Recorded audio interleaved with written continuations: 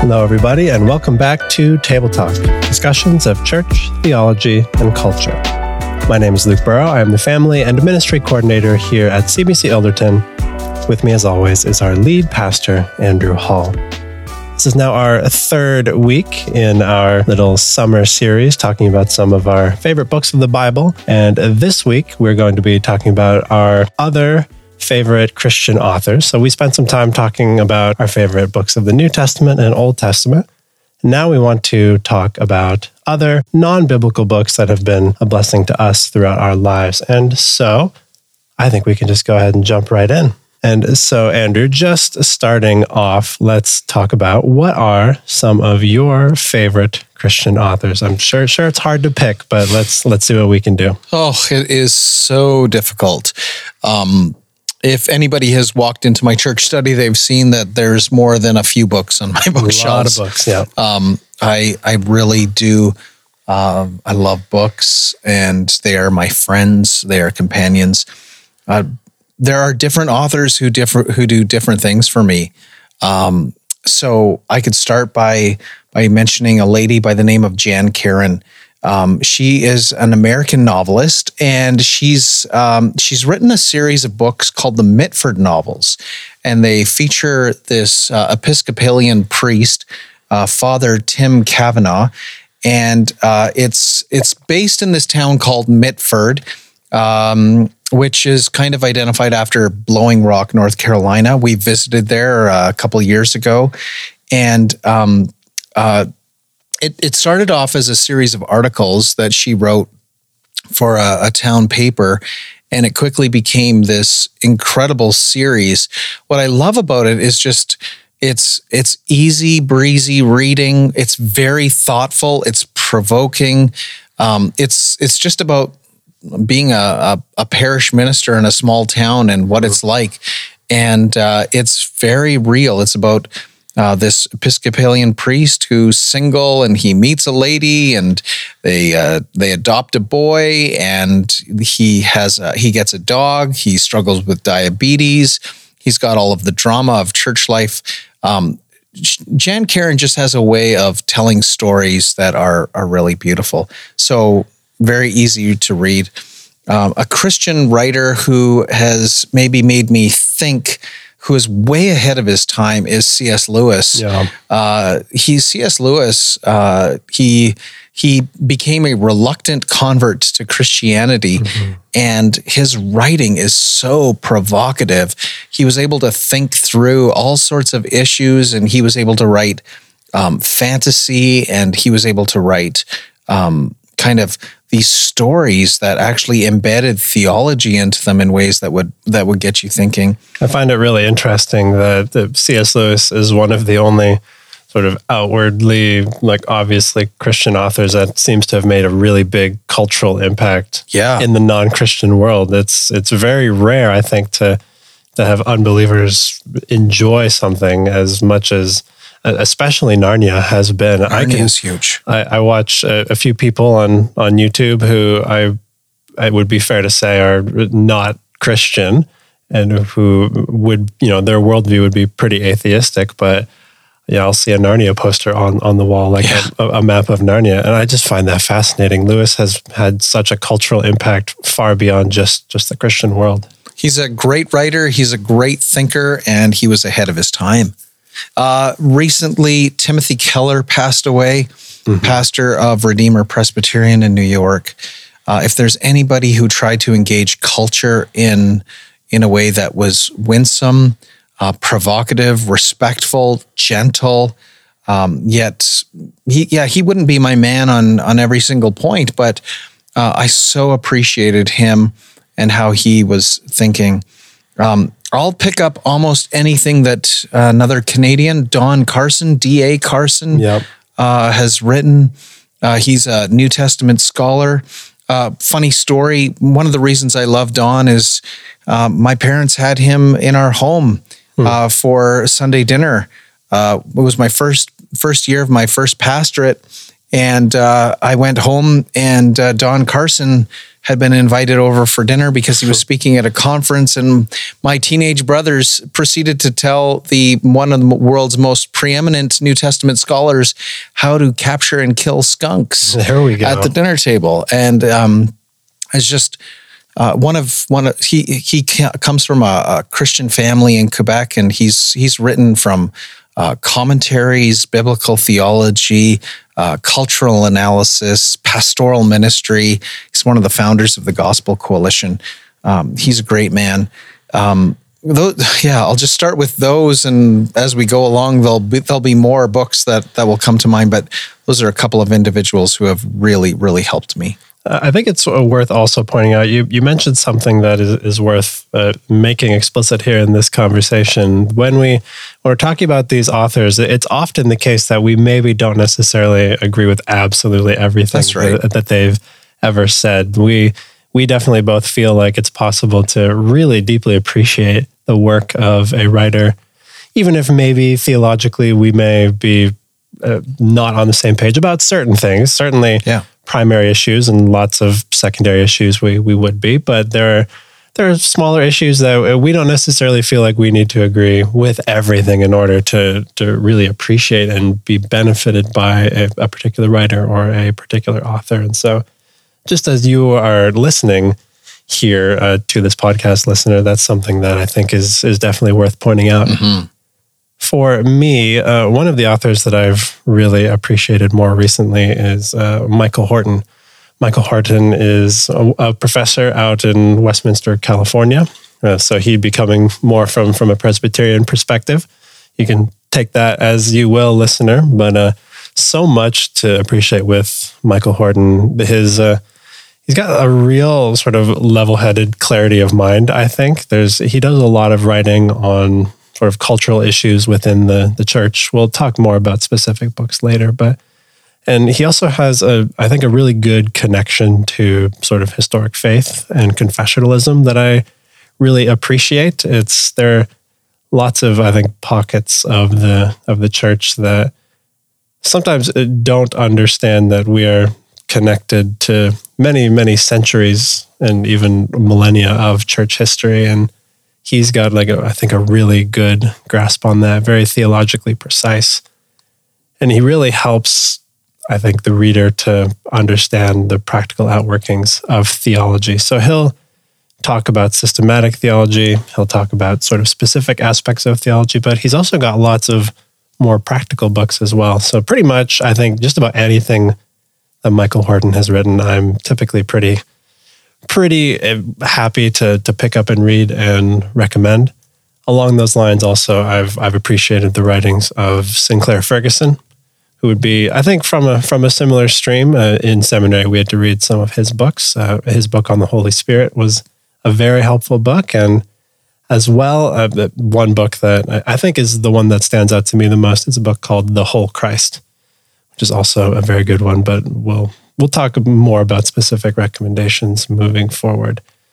Lastly, you've sort of jogged my memory of we had an author and professor also randomly show up to my parents' house in similar ways. We had a professor from the seminary that I went and that you went to as well, Dr. Bruce Ware, came to speak at the church that I was a part of at the time, and he landed in the airport, and our senior pastor said, "Hey, Dr. Ware's here," said to my parents, "Can you have him over for dinner?" Totally out of the blue. They weren't expecting it. Had to whip something together really quick. But Dr. Ware is such a humble man, such a wonderful teacher. And I would recommend pretty much anything that he writes. He's got a very clear and concise and warm way of teaching theology that I very much appreciated throughout my time in seminary.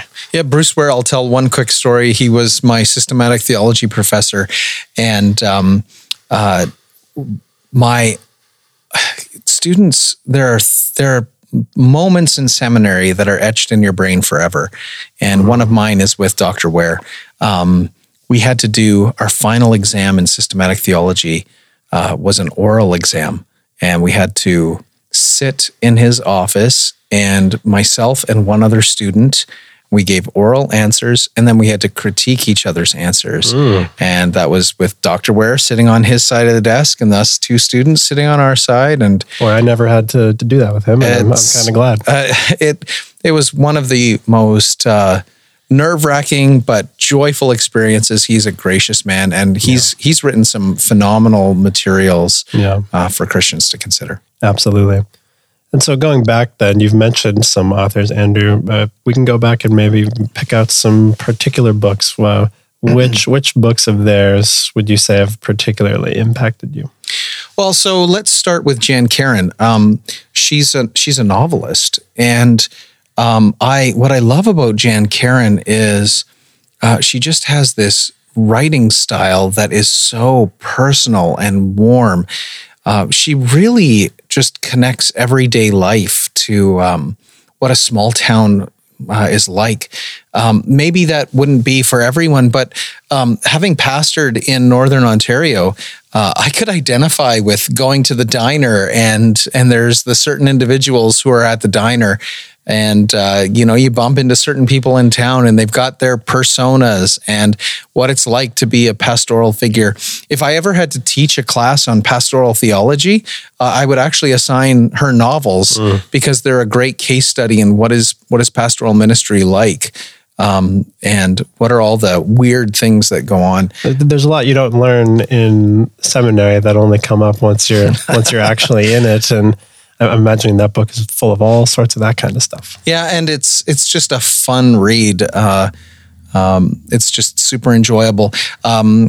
Focus on the Family Radio Theater did At Home in Mitford as an audio version in the first book, and it's fantastic, and I'd highly recommend it. I said that different authors do different things for you. And so to say that I've got a favorite author, well, there's favorite authors who help me in different ways. Yeah. So for example, C.S. Lewis, I love the Screwtape Letters. We had a summer book club for a number of years, and we did Mere Christianity. But Screwtape Letters, he does this analysis of what does spiritual temptation look like, and it's fascinating. What got me with C.S. Lewis is just he has certain doctrines that I just scratch my head at. The way that he writes is, it's a story with theology in it so often. And so as a result of that, you're not learning a systematic theology text. You're learning theology in terms of how people think and how they act and how they interact. And so that's been wonderful. For me, Tim Keller, Tim Keller, from the first time I heard him, I met him when I was in seminary. He is who he is because the guy had a huge name, and yet he was as humble could be. He refused to embrace the celebrity mindset. And he inspired me so much in that way that he just wanted to be a faithful pastor and Christian. And he really wanted to engage unbelievers, and he wanted to do so in a respectful way, coming from small town Pennsylvania, planting a church then in Manhattan. He really had the respect of unbelievers, and he engaged unbelievers in such a way that he got into their worldview, and he got into their heads, and he got into their thinking. And by engaging them, he was able to highlight, well, here's what's good and here's what's problematic. And so he did that for me. Don Carson. Don is, again, if there's a gracious man, I sat under some of his sermons on the Gospel of John back in 1998 in Thunder Bay. And as I listened to him preach, he was taking his work on his commentary and just fleshing it out in sermons. And what I loved about Don was how he could really take a passage of scripture and he could bring it right into the contemporary situation. And for me, whenever he writes on cultural analysis, whether it's issues of justice or its issues of the modern day church, incredibly helpful. And I've always appreciated him.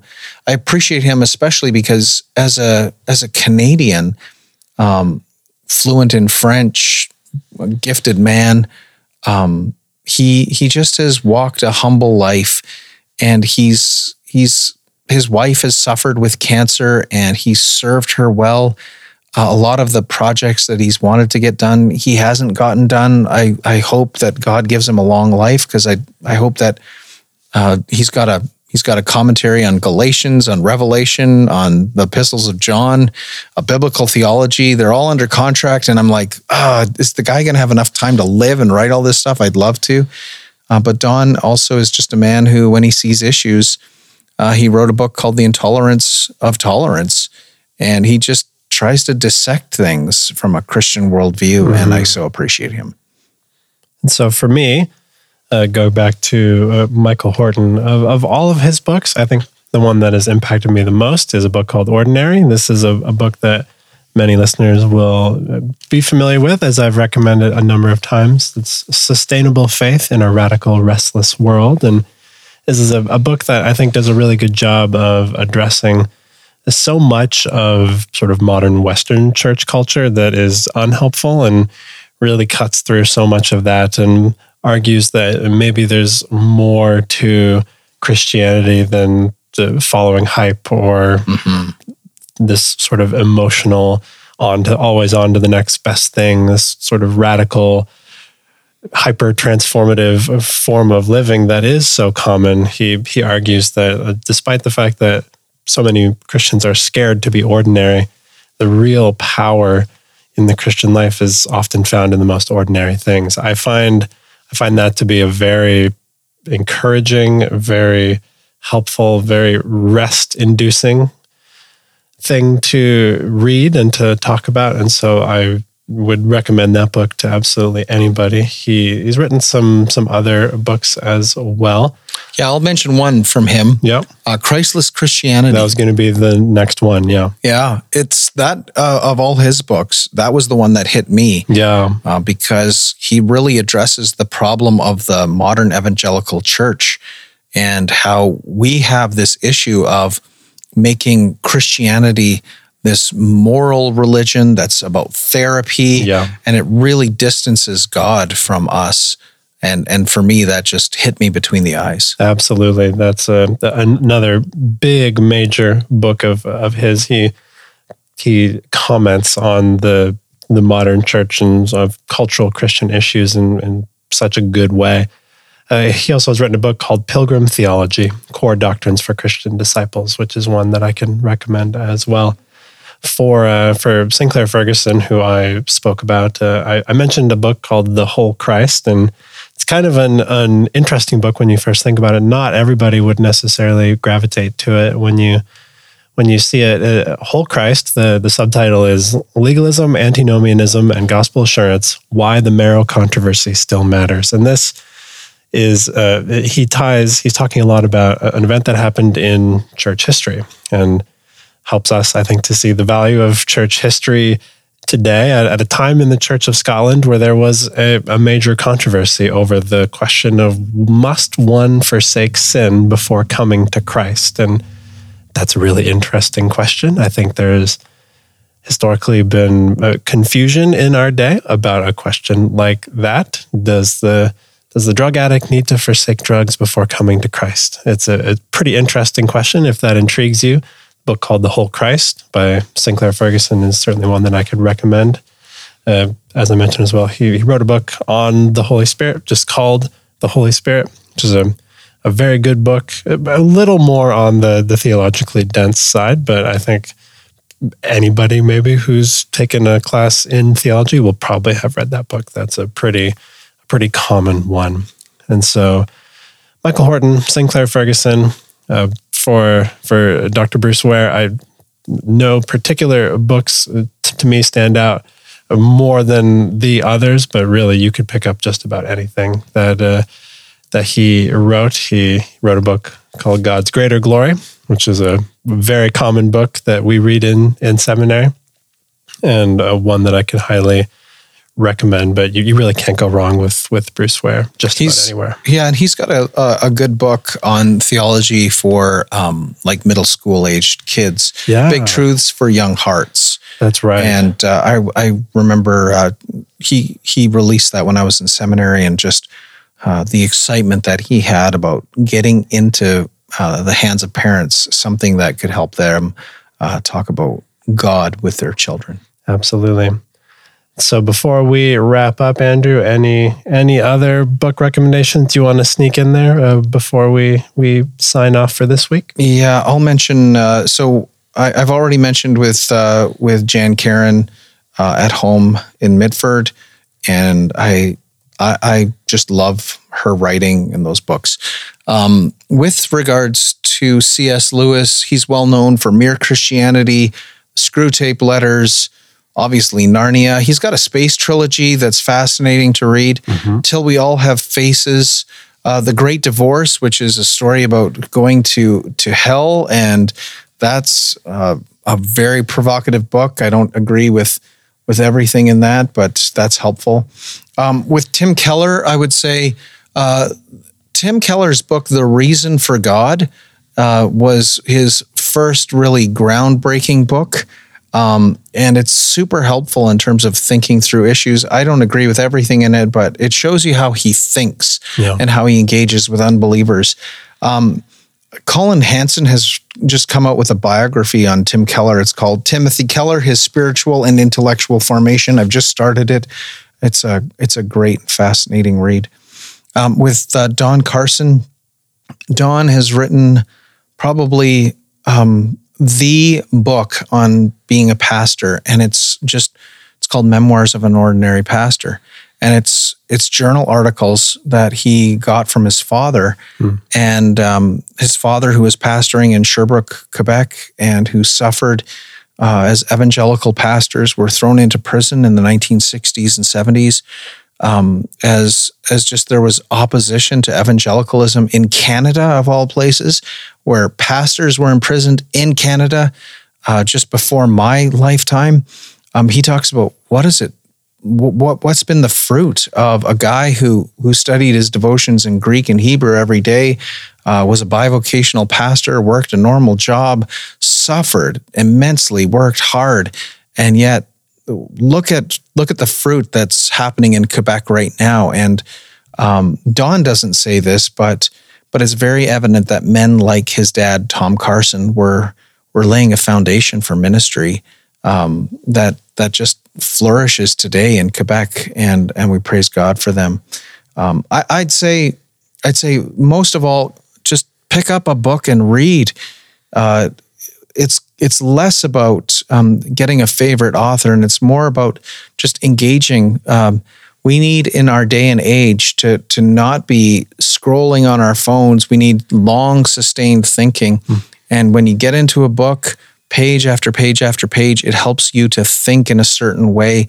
And Christians are thinkers, and we will shape and influence our world as we read. And the more that we read, the more we are informed, the better we think, the better we are to engage our world with the gospel message. Absolutely.